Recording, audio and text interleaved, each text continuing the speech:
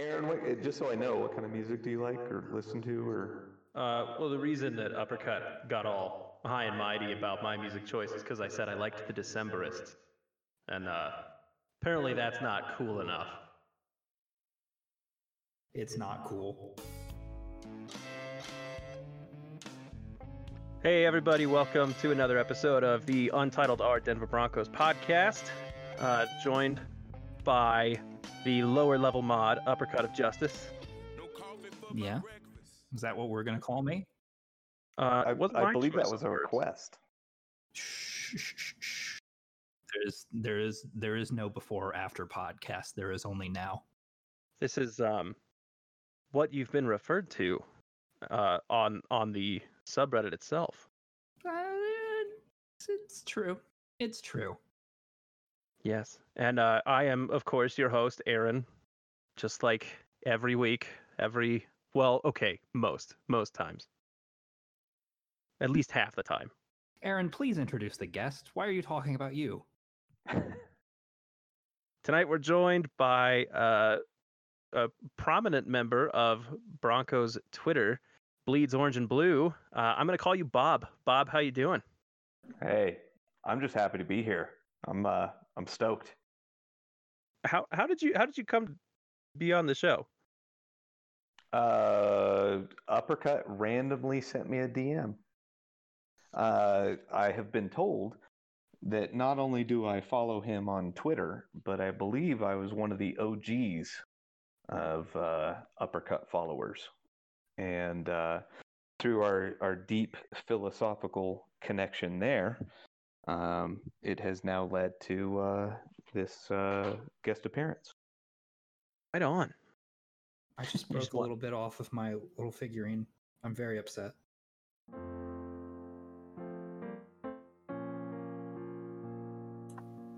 I need to bring breaking news that Sammy Watkins just scored a touchdown for the Chiefs. What's the score? 7-14. Wait. Texans who are has 7, points? Chiefs are 14. Terrible news, Chris. Get out of here. Seriously, Chris. So I think I can start things off, Aaron, with a good question for our good guest, Bleeds Bob. What do you think of John Mayer, like as a blues man?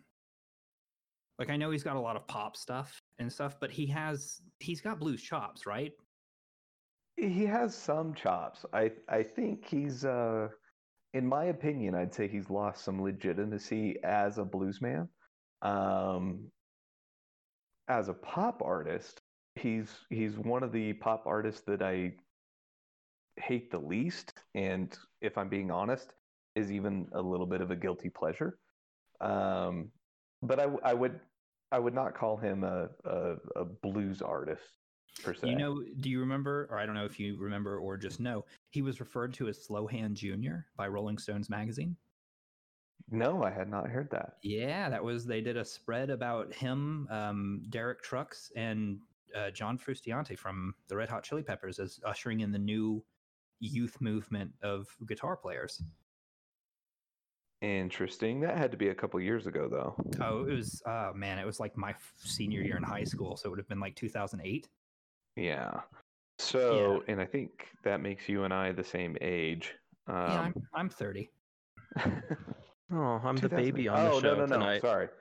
That was my senior year in college, so I'd be 4 or 5 years old.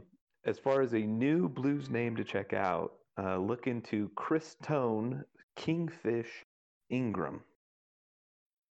And that's it's more true blues, kind of Mississippi Delta electric blues, but he's been the one kind of crowned recently as the young name to carry on the blues.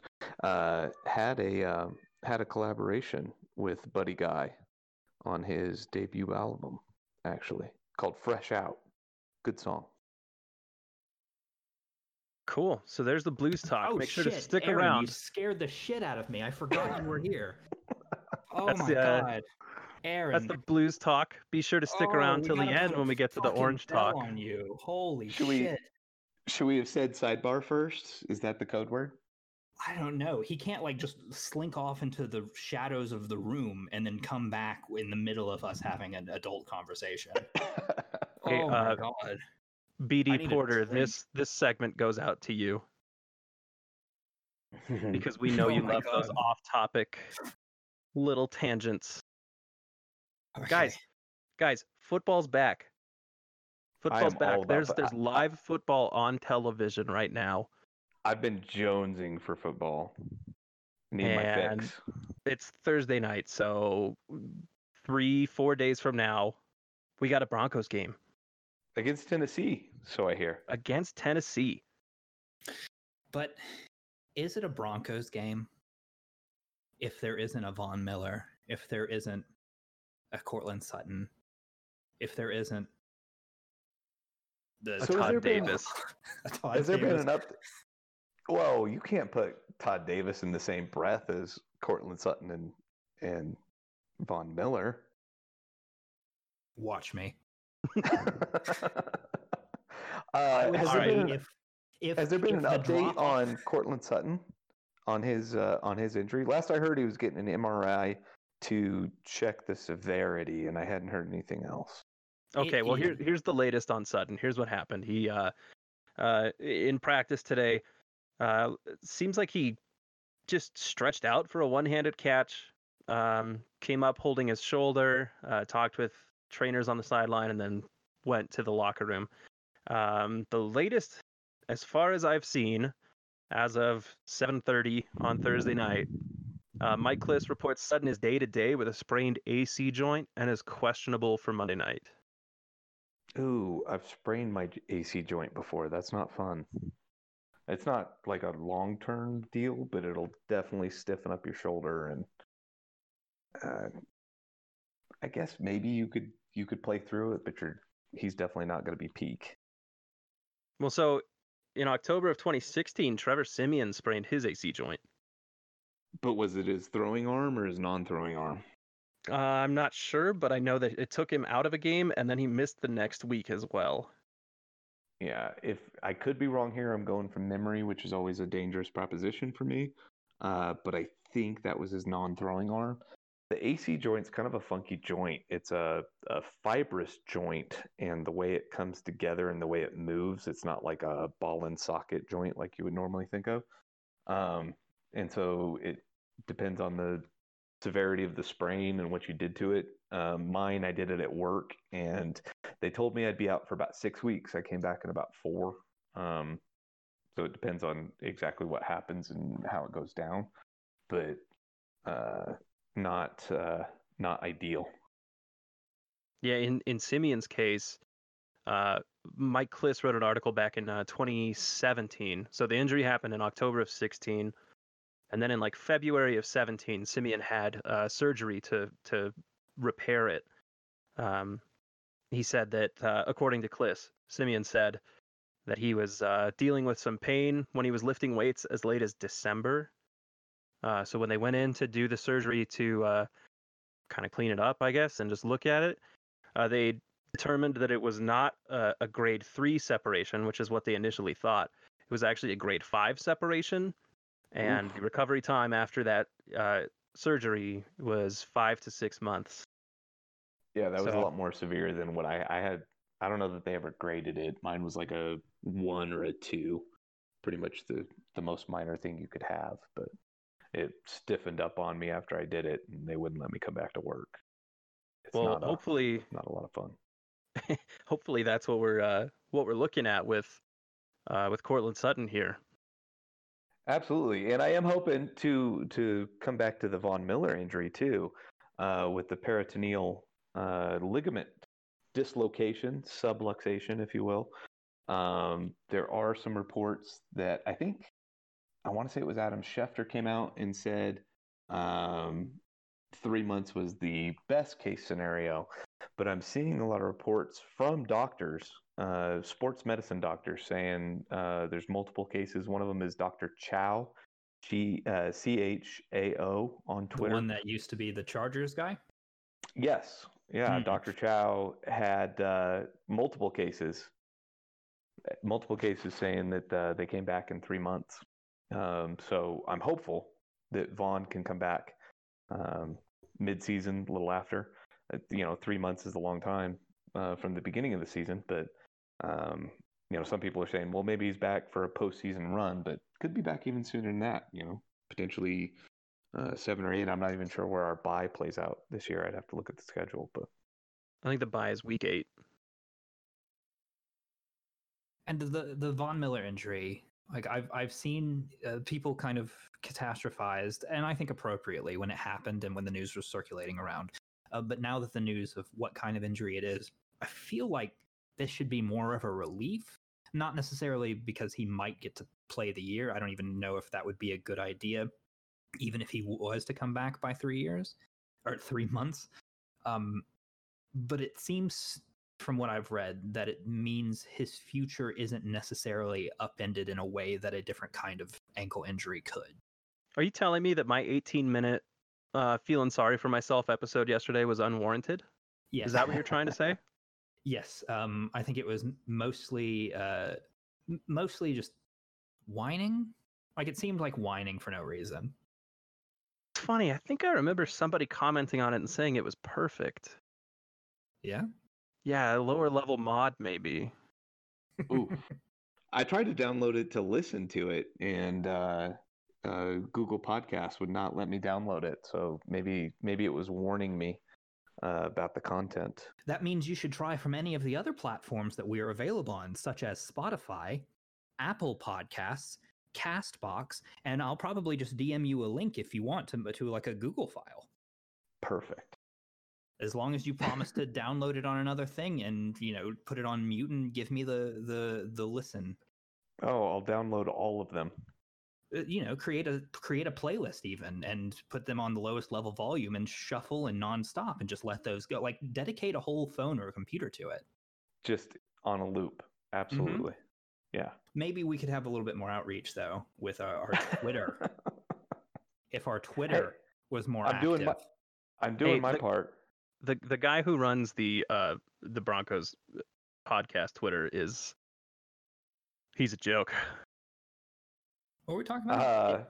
So from what I've read about the surgery for Vaughn's type of injury, the peritoneal tendon displacement, dislocation, subluxation, I guess it sits in a groove along the side of the ankle, kind of down the side of the foot. And so once that dislocates, basically what the surgery is my layman brain understands it. They go in and then they deepen the groove and then reset the tendon in there. And there's sort of a sheath that sits around that. That's not part of the tendon, but often that sheath will tear when the tendon dislocates. So then they'll repair the sheath also. So it's a tendon dislocation, still requires surgery, but it's somewhat minor surgery and could have a decent prognosis and decent timeline to return. Good. I thought you were a beekeeper, not a doctor. Well, I play one on TV. I try to stay educated. I'm not a doctor. I'm totally an engineer by degree, chemical engineering technically. So yeah, I'm into all these nerdy things and trying to stay up on this stuff. No, that's great info. You looked into it a lot more than I did. I went with raw emotion instead of fact. So. Oh, always a safe bet. Always. You can't go wrong. No. Let's talk about this opponent that we've got coming up on Monday night. The Tennessee Titans coming to Denver, taking on the Broncos at Mile High. Can I ask you a quick, like, slightly non sequitur question, both of you? Okay. About the Titans. What do you think of, think about it kind of in a way that is outside of you being familiar with the whole NFL landscape? What do you think of the name Tennessee Titans? I like the alliteration. There are worse names. You could be the Washington Football Club. Now, it could be what they used to be called. I do like the Washington Football Club in like a Samuel Beckett stage play kind of way, just like we're getting rid of all like pomp and circumstance about that. We are Washington-based football team that is also what we are called.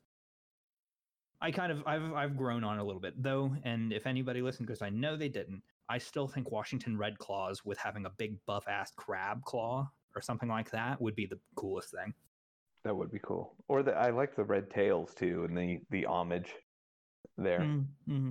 But I asked that because Delana, I know you're listening, and you said that the alliteration couldn't save the Tennessee Titans, but that's your shout out, and that was how I folded you into the conversation. You're welcome.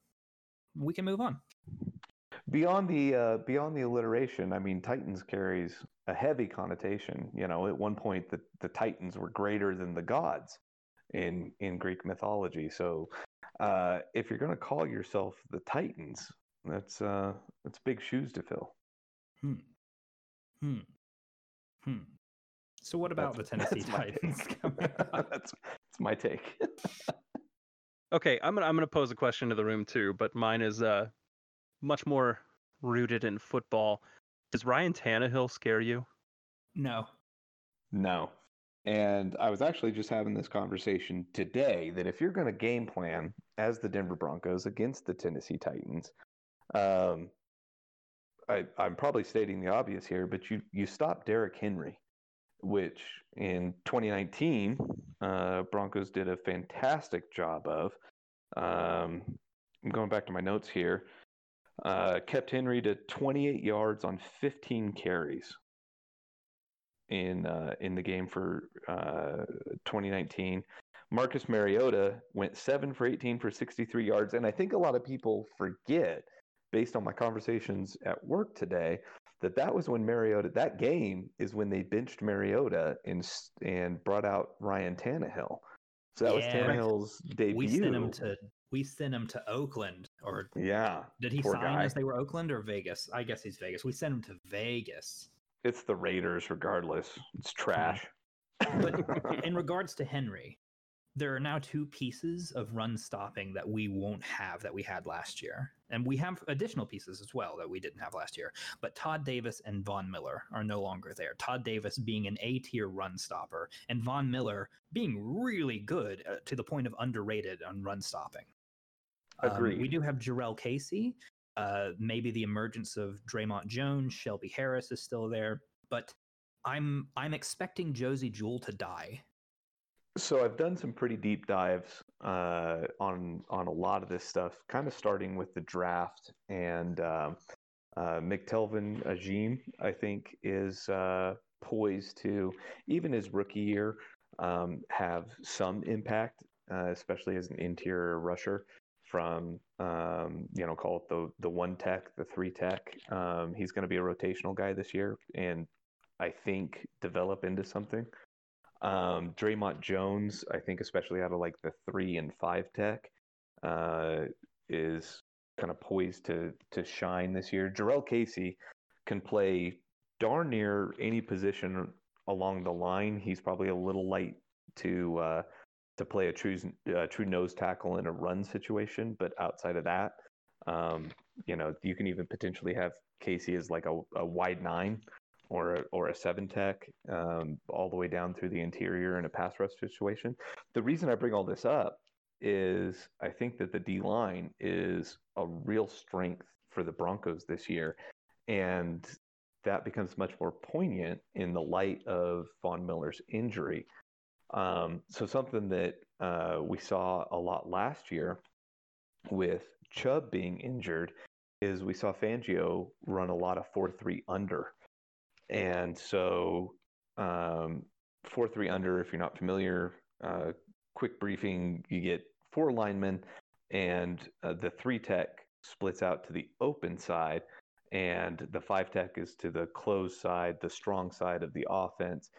And the strong side linebacker in that 4-3 alignment usually will walk up to the line. So last year that was Von Miller as that strong side linebacker. Essentially what you end up with is 5 rushers. That's kind of the important thing. In a pass rush situation, sometimes they'll drop that strong side linebacker back into pass defense. Sometimes they'll drop that weak side D end back out in like a fire zone pass coverage situation. But I bring that up because with Von Miller's injury, I think we'll probably see a lot more of that this year, except that Chubb will play that either the strong side linebacker role, which puts, as far as the depth chart goes, Alexander Johnson and Josie Jewell as your two off-ball backers. Or you could see Bradley Chubb as your weak side D end, split out wide, in which case you're still leaving it open for three linebackers, and you could see Calitro and or Mark Barron out on the field in the linebacking spot. So I think they'd shift it around, especially trying to find their groove. Seems to me like Fangio is a little bit conservative that way in finding his groove and doesn't really commit to anything until he's sure that it's going to work. But I think that they have some options there on how they can compensate or help compensate for the loss of Von Miller, given the relative strength of Denver's D-line. Jesus. Aaron, remember earlier today when I asked who Eddie Royal was? That was so thorough, Bob, that I am struggling to come up with like a follow-up. Oh, sorry. I didn't mean to get ahead of myself there. That was not I was at all. riffing a little bit, but I do think I guess to try to distill that a little bit, I think Denver's going to have an underrated D-line this year, and I think it's going to be a relative strength for them. That can be linebacker is going to be a position of weakness. Cornerback, generally speaking, thankfully, I think Fangio's scheme puts a lot more emphasis on safety play and kind of takes the pressure off of the cornerbacks, running a lot of that zone. See a lot of quarters out of him, some quarters pattern match zone that I think really plays to the Broncos defense. It plays into their favor. Huh. So you think I don't know what to do. What do you think Derrick Henry is going to do well, or yes or no? Well, so I think he'll do better than he did last year. I mean, but it's not hard to beat 28 yards, and especially 28 yards on 15 carries. That being said, I think that's the game plan. You stop Derrick Henry and you make Ryan Tannehill beat you with his arm. Because I think the other big question is, can Ryan Tannehill be as efficient as he was last year? Ryan Tannehill did not put up Star Wars numbers, to borrow the phrase, throwing through the air, but he was very, very efficient. So last year specifically, Tannehill, his completion percentage was 70.3%, and he had 3.67 touchdowns to every one interception. So that's a ratio that I like to look at to play into his efficiency. If you toss out last year and look at Tannehill's career prior to last year, he averaged 63%, so 63% compared to 70.3. But more importantly, his touchdown to interception ratio was 1.64 compared to 3.67 last year. So last year he was incredibly efficient. His passer rating last year for the season was 117.5. And I know there's a lot of debate about, how good of a metric passer rating is and that kind of stuff. But all of those things being said, can Tannehill play to that level again this year? I think that there's a lot of credit due to the coaching staff for Tennessee and the system that they've come up with. Side by side, I think that Marcus Mariota is a better individual quarterback than Ryan Tannehill, but I think Tannehill fits the system that they want in Tennessee, and especially when they're looking for efficiency. So can Tannehill maintain that efficiency? If I'm going into this game, my game plan is stop Derrick Henry, make Tannehill beat you with his arm, especially when I look at who he has or, in a sense, doesn't have for receiving weapons. That receiving core is not super strong. The only name that stands out to me is A.J. Brown.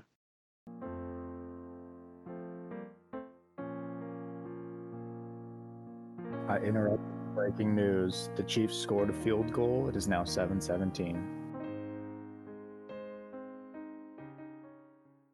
So AJ Brown. Yeah, AJ Brown, who obviously had a great year last year. And you could even potentially throw the tight end Jonnu Smith into that mix a little bit.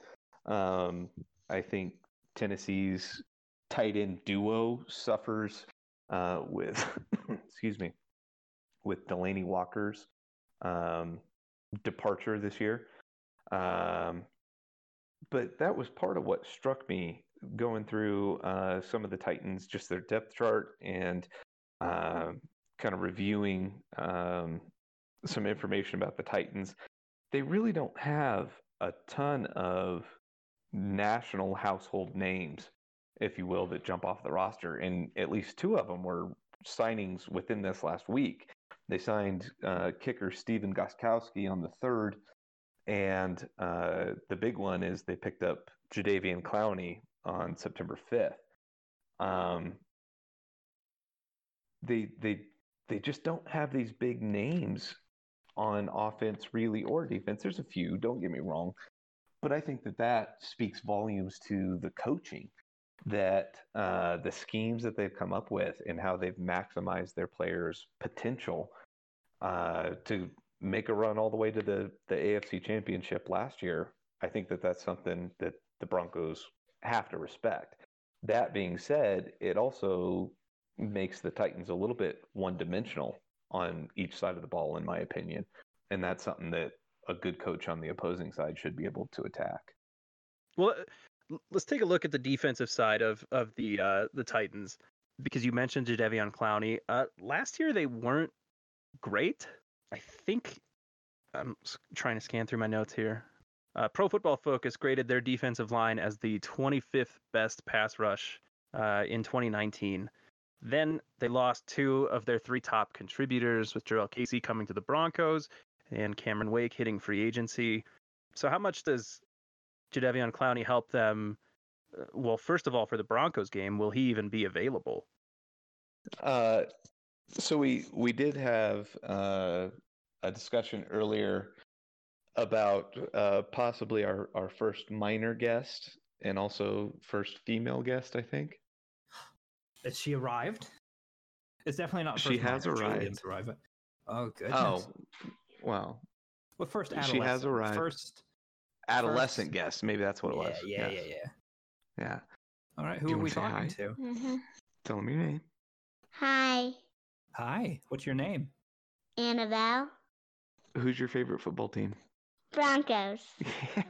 That's the Good correct answer. Not multiple choice either. That's so many SAT points. Thanks for coming out and joining me, sweetie. Mm-hmm. You go see mommy? Yeah. Okay. Thanks, guys. Okay, Tennessee defense. Yeah, Tennessee defense. Jadeveon Clowney, is he playing? Yeah, will he be available yet by Monday night? I think you have to play him. If you have a signing of that magnitude and for how excited that fan base is, the other piece is he played for Mike Vrabel when Vrabel was the DC in Houston what was he? He might have been an assistant in Houston, but he played for Vrabel for I think 4 years in Houston, and it's a very similar scheme that they're running in Tennessee now. So it's not quite plug and play, excuse me. But if you have a talent like Clowney with a signing that is, as heralded as that signing is for Tennessee, I don't see how they don't play him. I mean, even if he's on a snap count, unless he's totally whiffing, somebody of that caliber, maybe he's not totally taken over a game, but I think you can stick him on the field and, he's going to be decent at the worst. Now, which side does he typically rush from? Was it the offensive left or right? That's a good question. I don't know off the top of my head.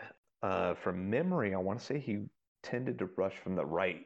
I did find it a little bit interesting that the Titans actually have him listed on their depth chart as an outside linebacker. And I think it's just because Tennessee runs a 3-4 base. But to me, Clowney is not an outside linebacker. I see him as, kind of a classic 5-tech who you can move out to 7-tech, 9 wide, maybe even inside to 3-tech. But I just thought outside linebacker was an interesting. I think he's a D end to me. He's a 4-3 D end classically, but they have him listed at outside linebacker. The other thing that I thought was interesting about that defense, so they signed Vic Beasley. I think it was in April. So they've got Vic Beasley, but he's actually number 3 on the depth chart. He's behind Clowney, and they have Harold Landry III as the number 2 outside linebacker. I'm not familiar with the name, and he was their first-round draft pick, I think a couple years ago now. So I'm biased. I follow the Broncos a lot more closely than I follow pretty much any other team, and that's part of what I was talking about with the national household names. But when you've got somebody like second-round pick. Thank you, Aaron. I love being corrected. But you've got a name like Vic Beasley, who, especially if he can pick up the scheme and firing on all cylinders, I have to think that 4 or 5 games into the season that Jadeveon Clowney and Vic Beasley are their starting edge rushers. Well, I don't think Vic Beasley is terribly impressive to many fans, at least. Living in Atlanta, he doesn't seem to have their attention, or didn't have their attention the last couple of years. I think he had 2015, 2016 had a really, really good season and has been woefully underperforming since. That's just through the atmosphere I absorb living here in hot Atlanta. In the ATL. Mm-hmm. And I think that's probably fair. But any way you spin it, they've got Jadeveon Clowney currently listed on the Tennessee Titans official website as their number 1 outside linebacker, with Harold Landry III as their number 2. So, to the point of whether Jadeveon will play tomorrow night or not, I think all signs point to yes, to borrow the Magic 8-ball trope. And what does that mean for Drew Lock? That's a good question. Obviously, tackle has been a big question for the Broncos. I think I'm a little bit higher on Bowles than a lot of Broncos fans are. I would say we're probably the most complicated Bowles relationship havers that I've ever met. This little in-group of Discord users. Because I think we simultaneously want him gone, but also know that, man, there aren't other options. And why didn't we pick up that 5th-year thing? Yes, in the same moment, it's a love-hate thing. It's not that we swing between loving and hating him. It's just we accept the reality of who he is and how difficult it would actually be to replace him, I think. Absolutely, and especially to draft a rookie.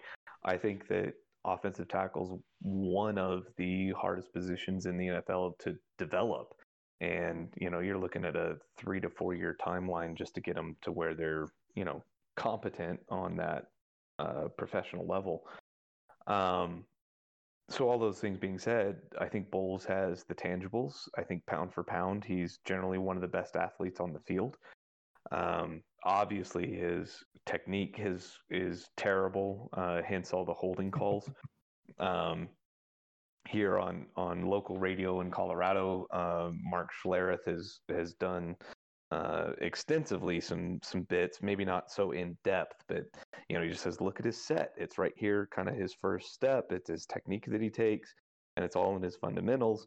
You look at Bowles' history of playing. He played 2 years of college, I think. A big time college at Utah. Yeah, maybe 1 year at Utah. Before going to the pros. So not only when I say 3 to 4 years of development, that's for somebody who played in college who maybe, redshirted their freshman year or whatever, maybe didn't get to the big time in college until sophomore or junior year, but in all likelihood had much more experience than Bowles has. So I don't want to be a Bowles apologist, just in context. He came in with a severe lack of experience. All of that being said, what I saw last year, and not just as improvement towards the end of the year, he did improve with Drew Lock. He actually started improving after the bye. It wasn't just with Drew Lock coming in. That did help, I think. And some people say, well, Drew Lock doesn't make Garrett Bowles a better player. Drew Lock just hides the deficiencies, which is a fair point. The other point of that is a lot of people say, well, he also improved. Garrett Bowles improved at the end of 2018, which is true. But he also went out and got basically a private tutor, I think starting at the bye week, if memory serves. I'm going off the top of my head here. So not only to me does that show some maturity, and I think related to that is some of Garrett Bowles' responses, like in the media when they've asked him about being booed at home. When he's had a holding penalty or when he's come out on the field and fans have booed him, and he's backed up the fans and he says they have every right to do that, to boo me. They're right that, my play has not been up to par. Shows me a lot of maturity and the right mindset, on top of the fact then that with some private coaching, it appears that maybe some things have clicked for him, that he's improved in that regard. I've seen some reports that he has a learning disability. And again, not to be an apologist or to make excuses for him, but if he brought in this private coach out of his own pocket who has been able to maybe explain some things in a way that suddenly makes sense to him and things click, and now he can turn a corner, then I'm all for, giving him this year. And part of that is the situation too of what are the other options. I mean, right now we've got Elijah Wilkinson at the top of the depth chart at right tackle. And I really like Eli. I'm going to pretend like I'm on a first name basis with him. I really like Elijah Wilkinson, but not at right tackle. I think he's out of position. I think he's a guard by nature. And I think he's overmatched. The second tackle behind Eli right now is listed as DeMar Dotson, who I'd be interested to see play because we saw a lot of Wilkinson last year at right tackle. And to be honest, I think it was worse than what the product that Bowles was putting on the field. So that's my concern right now, are those outside tackles. All of that being said, I think Denver's going to end up with one of the top interior offensive lines this year in all of football, with Reisner, Cushenberry, and Glasgow anchoring that center. So it all comes down to the scheme they're going to run, how they're going to handle those outside rushers. You're definitely going to have Clowney, I think, to contend with. But along the rest of that Tennessee defense, to Aaron's point, there's not a lot there that scares me. So it means good things for Locke, is what I've gathered.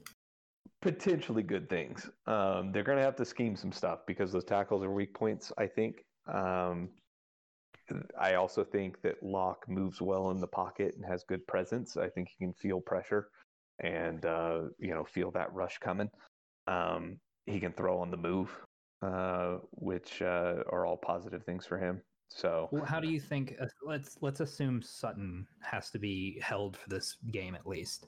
How do you feel like the offense is going to fare when you've got the three back rotation? Maybe, I don't know if we'll see another like Lindsey or Gordon pull out in front and get the majority or lion's share of snaps, but you would be probably running what? You'd have Judy, Patrick, and then I would imagine you'd see a lot of Hamilton in the slot. How do you feel like that particular like structured offense would do against this Titans defense? Assuming that Hamler doesn't go because of the hamstring issue, To be honest, I'd still take that against this defense because, again, there's not a lot that scares me. I do think that the Titans' safety duo is kind of underrated in Vaccaro and Byard. But Malcolm Butler, still a solid corner. I think probably a little past his prime. Adoree Jackson has never scared me. And then you got Jonathan Joseph as a backup to Jackson. An intriguing rookie in Christian Fulton, listed second behind Malcolm Butler. But nothing there that just screams shut down corners to me. So I do think that Pat Shurmur is going to be more adept at being able to pick that defense apart than somebody like a Rich Scangarello. And I neglected to even mention the tight ends. Yeah, so that's the other piece too, is for the Broncos. I think the tight ends might end up even being the X factor.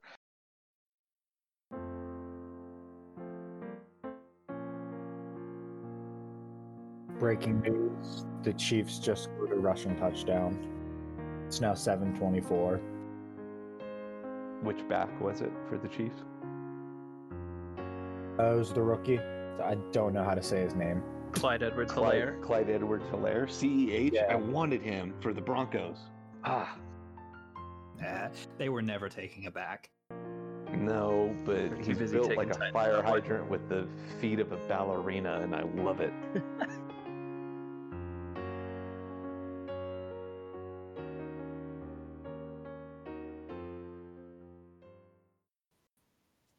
Also, I think you're extremely underestimating the Titans secondary. I think they're one of the better in the league. Chris, bounce. Chris, get out Get of him here. out of here. Get him out of here because I have something. That to was say not a about score the update. secondary. What I'm getting here from Bob is that secondary is going to allow Jerry Jeudy to repeat Eddie Royal's Week 1 performance from 12 years ago. The Broncos' top receiver at that time was Brandon Marshall. He was serving a suspension, I think, for 4 games. Royal went off versus the Raiders in Week 1, catching 9 of 11 targets for 146 yards and a touchdown. So Who was I'm throwing? not saying it was Jay Cutler. Right. So I'm not saying Jerry Jeudy's gonna have exactly those same numbers, but the door's open a little bit. I'm gonna let myself get hype right now. Absolutely, and I'm one of the few that I love the Jerry Jeudy pick. I personally had him above. I'm blanking on the name. The speedster that went to the Raiders. Ruggs. Ruggs. I wanted Jeudy above Ruggs. To be honest, Ruggs overall may have a higher ceiling if he totally plays out to his potential. But to me, Jeudy is a prototypical Z receiver. He is a good replacement, I think, for Emmanuel Sanders. Not in that his game is the exact same style as Emmanuel Sanders, but that he has good form when he takes like an uppercut. Yes, that and he doesn't like bring it all the way around to a guy who's got 8 inches on him. Exactly. Well, in just his route running, the way he breaks routes and the way he gets separation, the way he sells routes. Obviously, he doesn't have blazing speed. I think he has, his speed is just fine in the pros, more than fine. But his crisp route running, and then the way he gets in and out of his breaks and the separation that he gets. I don't want to get too far out ahead of myself. Obviously, we're talking about a rookie, but I've heard comparisons to Jerry Rice. I've heard comparisons to Amari Cooper, guys who are not blazing speedsters, but who are fantastic wide receivers that, when used surgically kind of in the right way, are a fantastic weapon to have. Overall, I think when you've got somebody like Courtland Sutton as your X, who is just a beast of a wide receiver, somebody like Jerry Jeudy, who can play your Z, he can also move into the slot and plays really well out of the slot. when you have Jerry Jeudy as your Z, then you can use somebody like Hamler out of the slot as your speed threat, or even swap those two. You move Jeudy into the slot, you put Hamler outside. I know there's a lot of debate about Hamler, but just his speed threat now, to be able to take the top off a defense, they have to account for that. Even if he's not that good of a receiver, somebody has to cover him, or we'll throw it to him if he's wide open. So now you're making defenses, you're dictating what defenses have to do as the offense, and to me, that's exactly what you want. That's how you open that scheme up, to be able to, even if you're not going to throw it to Hamler, you've now taken the top off. They can't just ignore that. It's going to open up so many other things, including coming back to the tight ends and the weapons that are available there, with obviously Noah Fant, Albert O.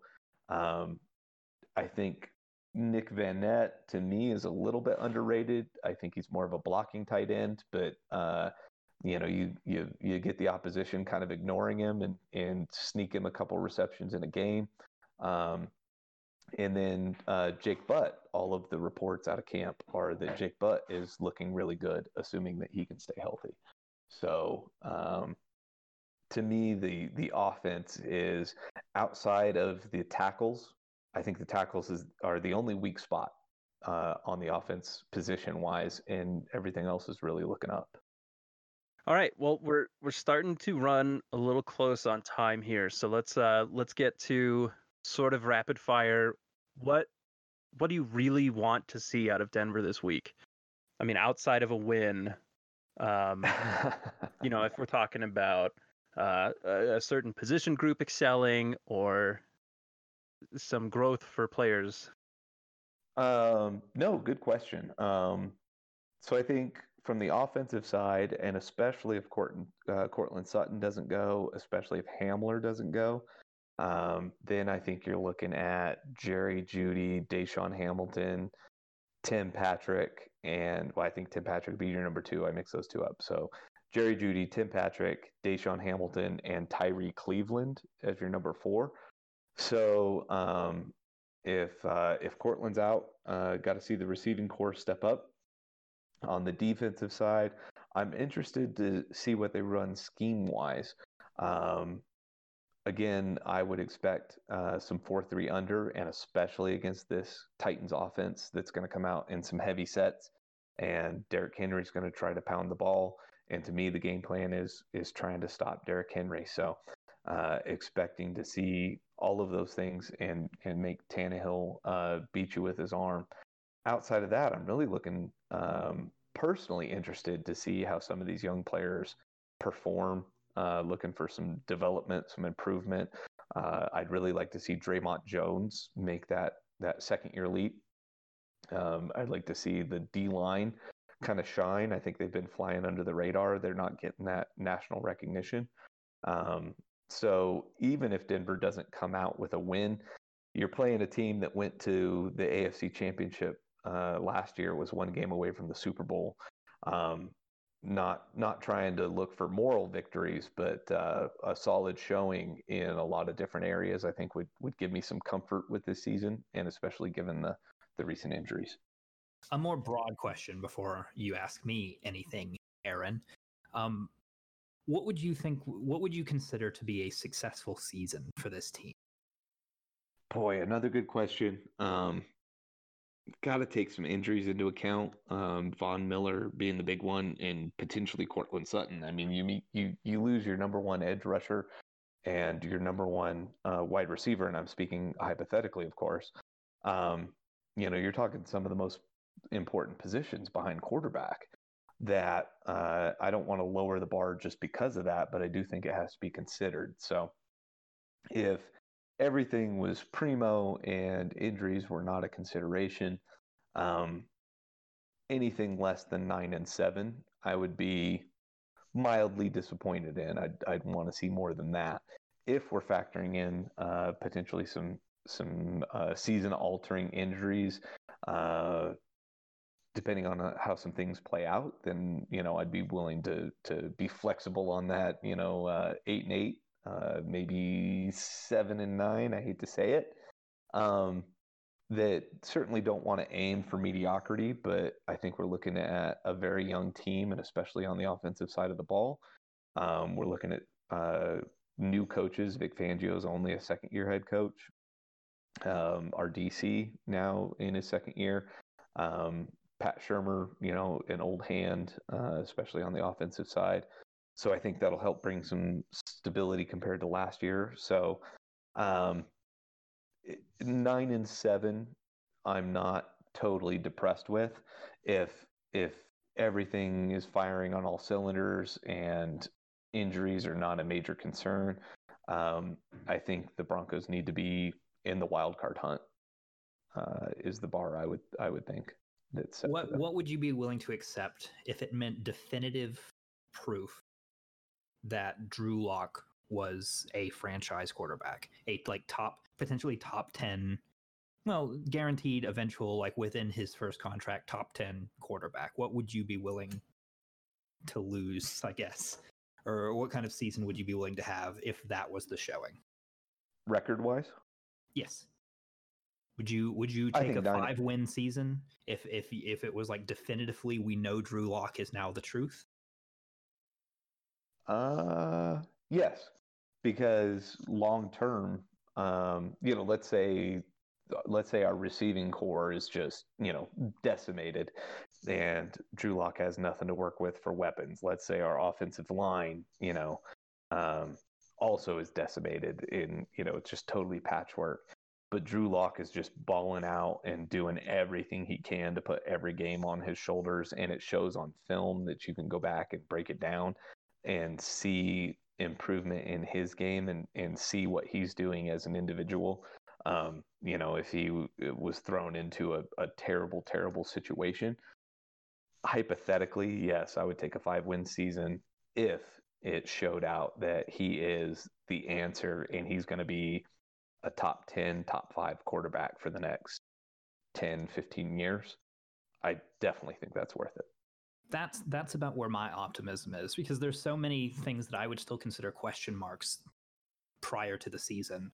That if you could show me Drew Lock performing beyond expectations, or I don't know, a lot of people have very lofty expectations, but beyond my expectations, to where a sophomore-ish kind of, maybe the magic wore off, hopefully not a Baker Mayfield style decline, but if you could show me that Drew Lock is for real a franchise quarterback, I probably wouldn't care how many wins the season had, other than morale for the team and as a place that's attractive to free agents. But yeah, I'd be willing to take a pretty decimated season if it meant something like that. I would agree. I think the trope in the NFL is it's not X's and O's, it's Jimmys and Joes. But I think that's too simplistic. I think good coaching alone should be able to get you, with pro level talent, even if it's bad talent, relatively speaking, pro level talent in the NFL, I think you should be able to get at least 4 wins. So my bottom, I think, for Drew Lock being a smashing success, so to speak, to prove that he is the next franchise quarterback, I think it would have to be 5 wins or more. And that's if everything else went terribly poorly. Aaron, what were you going to ask me? What? I don't remember. Well, it's small in comparison now. I was going to ask you about Monday night, but you had to go and talk about the entire season and the future of the franchise. I have no idea. I don't know. What do you want to see though? Not what are you predicting? I know what you're asking me. I'm not super dumb, Aaron.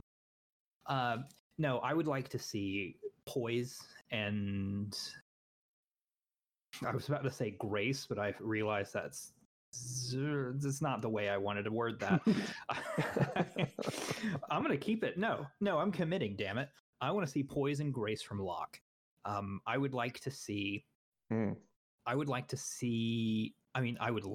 Lindsay pull out ahead, but that might be more shitty of me than anything else. I'm really hoping that $8.5 million is not proved to be a good deal. But I would like to see that. I would. I'd like to see Jake Butt really excel in the capacity that he's able to, given the kind of tight ends that are around him, because he's not going to be as much a receiving threat as Fant is, and he's not going to be the blocker that I am putting blocker in air quotes, please believe me, Vanette, because I'm not sold based on his past work. But he's betwixt and between those two. And I know that he probably came from like a middle to upper middle class background and probably didn't really have to worry about anything. And so me calling it like a comeback story isn't quite as accurate as what it usually conjures up in people. But goddamn, do I love a comeback story. So that's it. I want to see Locke. I want to see Locke do. I want to see Essang Bassey, which I think is the correct pronunciation now, Aaron. Even though I led you astray, you've been lying to me for months. It's 100% lies. I did hear like that. It started with episode 11. Yeah, that came up. I'd really like to see him because I was relatively high on him pre-draft. Like I would have been thrilled to get him like in the 5th round.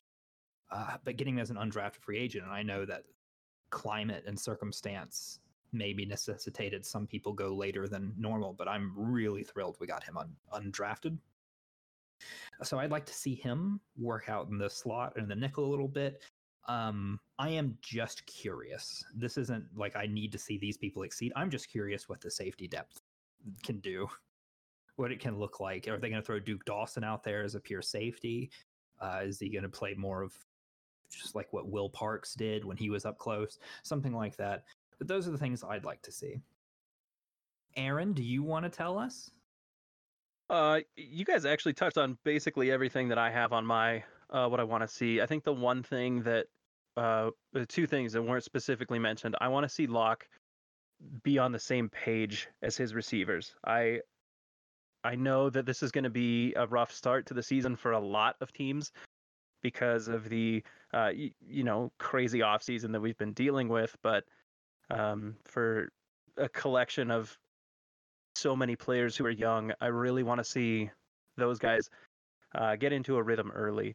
And then the other thing that I want to see is anybody, a linebacker, step up and just one stop, one-on-one stop with Todd Davis. I mean with Derrick Henry, with Todd Davis gone. Oh no, Todd's gone, Aaron. He's not coming back. Don't worry, Josie Jewell is out there. Hey, I'm more comfortable with Josie Jewell filling run gaps than I am putting him out in pass coverage. Ideally, neither of those things would be true. Ideally, you'd have like a very underrated linebacker who is slightly above average in pass coverage and an A-grade run stopper who is on your books for another year. You'd have him do it. So what you're saying is we need another Alexander Johnson. Yeah.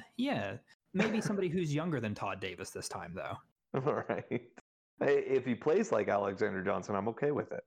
Mm-hmm. I would like to see if a true shutdown linebacker can be real, can exist. Because I feel like, I've said this a million times, that people fantasize and pretend that linebackers can stop tight ends and running backs all the time when mitigating the damage they do is really their job.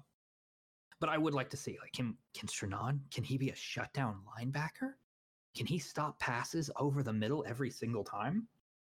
Strnad was also somebody I was somewhat high on for a later round thing, because I just have a Wake Forest thing, I guess.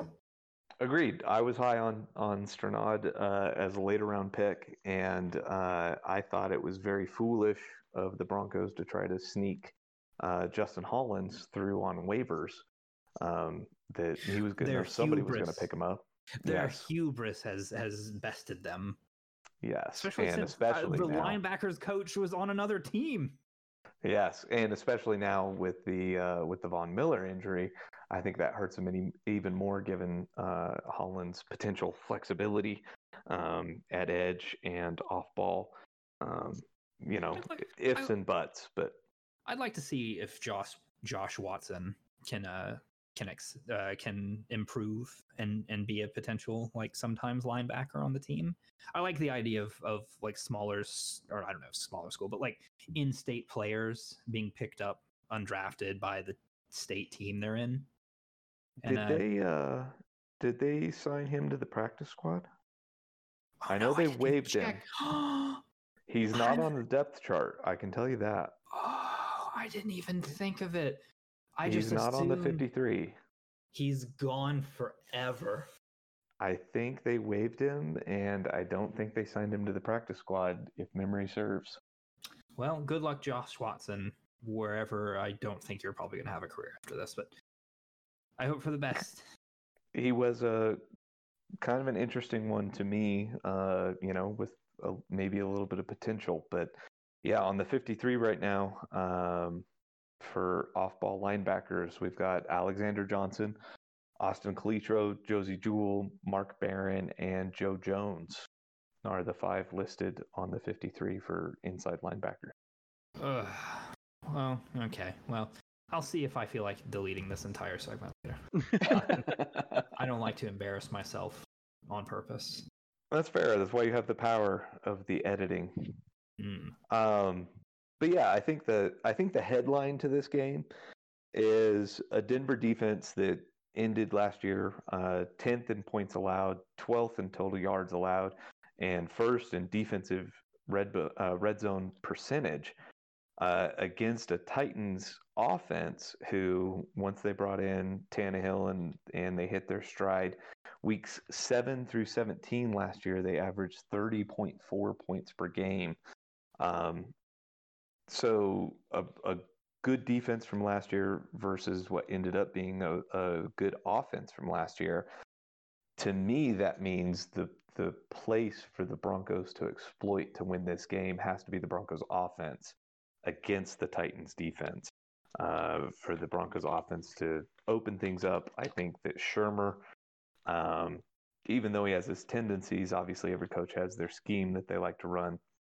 I think Shurmur is one of the more adaptable coaches, which personally is one of the things that I like in a coach who can adapt to whether it be a team that they're facing the next week, the personnel that they have on hand, any of those different things. I think that that's where this game is going to be won or lost. So, quick update. Josh Watson is on the practice squad. Good. Indy. I saw him. He is. I don't know if this order means anything here. I don't think it does, but User Indy. I thought you meant he was on. I thought you meant he was on Indianapolis's practice squad. No. I'm being smug to a user in the Discord who, for some reason, is listening right now. Is he talking to me? Eat shit, indeed, Indy. Okay, wait. Final prediction for the game. Who's gonna win? What's the score? Oh, Broncos are gonna win 15-13. Yeah, I gotta go Broncos. Broncos 17, Titans 14. Okay, I've got the Broncos 23-20. Really, I think we're really hoping for something, aren't we, boys? Well, a podcast full of homers, but I think any way we spin it, it's going to be a tight game. Chris, you want to come and give your prediction? I like Indy's prediction. Yeah, I actually do think the Titans are going to win 27-21. Chris, I thought you were just giving score updates. What the hell, man? You asked for my opinion. I didn't ask. I'm not in charge here. As much as I want to say the Broncos will win, there's just too many unknowns at this moment. Well, it was a super good thing. I always love it when I don't have to talk much, and mostly because you went on with very few pauses, and so I'll be able to just watch your waveform in the editing bay and just like scroll past it. Yeah, I'm sorry, I think. No, very good for me. Means an hour and 15-minute podcast can be done in like 4 hours instead of 7. Yeah, hopefully I didn't just ramble on too much, but I did try to prepare and make some notes. I tried to be cogent in my points. I think I started to ramble and get off on a tangent now and then, but Only when you were talking about the Blues. I don't count that. Aaron, what a risky thing to say. Oh, seriously? What if it pivoted right into that? Okay, well, no, I really appreciate you. Beware of Bob.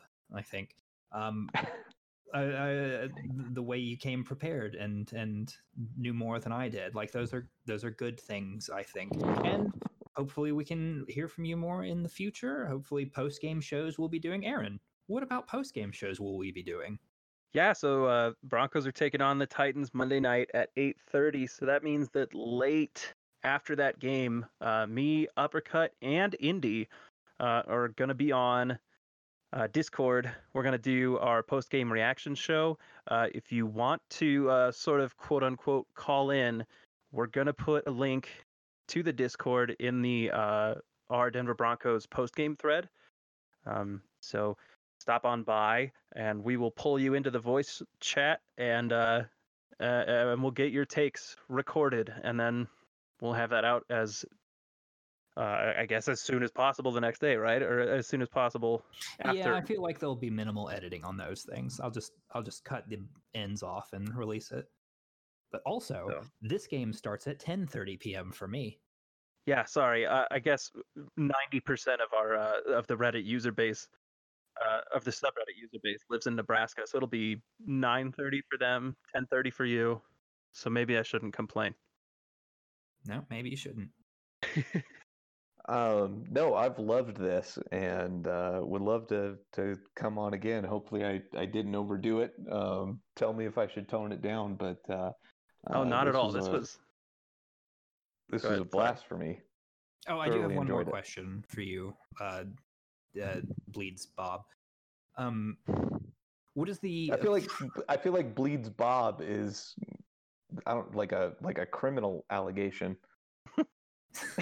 Yeah, it's something akin to it.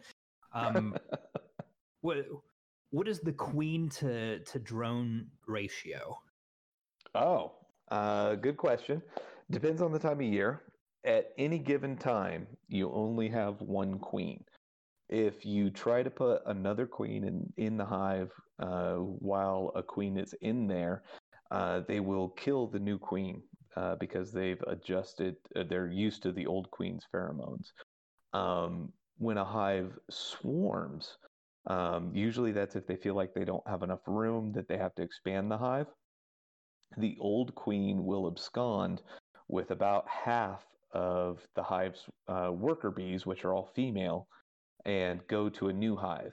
And so if you hear about a bee swarm, or if you see pictures of this giant group of bees on like a bush that, somebody freaks out about or whatever, because there's all these bees hanging out, that's a swarm where a queen has left her old hive with about half of the worker bees. They're looking for a new hive.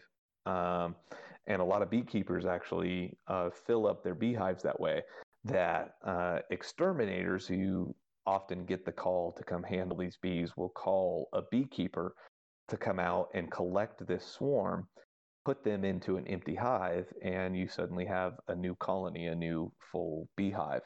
The reason I bring that up is that's pretty much the closest naturally that a hive should ever get to having two queens. The old queen will leave the hive about 24 hours before the new queen emerges. So you should not ever have overlap between two queens. So you only ever have one queen. Drones, the male bees, during breeding season, you're not going to have a lot of them. And by a lot, I mean relatively. I'm going off the cuff here, but I don't think you'll ever have more than probably 1,000 drones, which sounds like a lot, but you're talking about a beehive that at peak population is like 60,000 in a healthy hive, up to 100,000 in a really big colony. So 1,000 drones is not much. Usually you're talking in the hundreds. The drones only function in life is to mate with the queen, which sounds awesome for the drone, except that once they mate, their fertile parts explode and then the drones die. So it's either that, or if the drones are born later in the season, which can happen depending on what the colony is preparing for. But the drones born later in the season, they just kind of hang around the hive. And when winter starts coming on, the female worker bees throw all of the drones out of the hive to die from exposure. So it can be kind of a rough life for the drones. But that ratio, you might be talking multiple hundreds up to 1,000 drones per queen. Obviously not every drone. A very small fraction of the drones will actually mate with the queen on a mating flight. The queen will fly essentially one time in her life, mate with multiple drones, and then she'll actually store the spermatozoa to be able to fertilize eggs essentially for the rest of her life, which for productive egg laying is usually 2 or 3 years tops for a queen before the colony will supersede her. Once her laying drops off, the colony will naturally cull her, or in commercial beekeeping operations where they're trying to optimize the number of bees and workers that they have and optimize the amount of honey that they're producing, they may I don't want to say, what's the word, not intervene. They may intervene in the hive and cull the queen every year or two themselves and then introduce a new virgin queen that way. So that's a quick 101 on queens to drones, and hopefully I didn't misspeak too badly. Oh, no, I was thrilled that you actually answered the question. So we're winding down. You got anything you'd like to plug? Do you sell honey? Do you sell bees? Do you sell children? Nothing official yet. I'm working up to that a little bit. On the bees and honey side, the children, I've got 2 of my own that I am often tempted to get rid of, one way or the other. But I do dabble in some of my own soap making, candle making, beard oil, some of those kinds of things, some natural products, but I haven't gone fully commercial yet. So that'll be coming. I reserve the right to commercially plug later. All right. Yeah, we would expect it. Is it a real good follow at Bleeds Orange and Blue on Twitter? Aaron, who are we on Twitter? We are at Broncos Sub Pod on Twitter.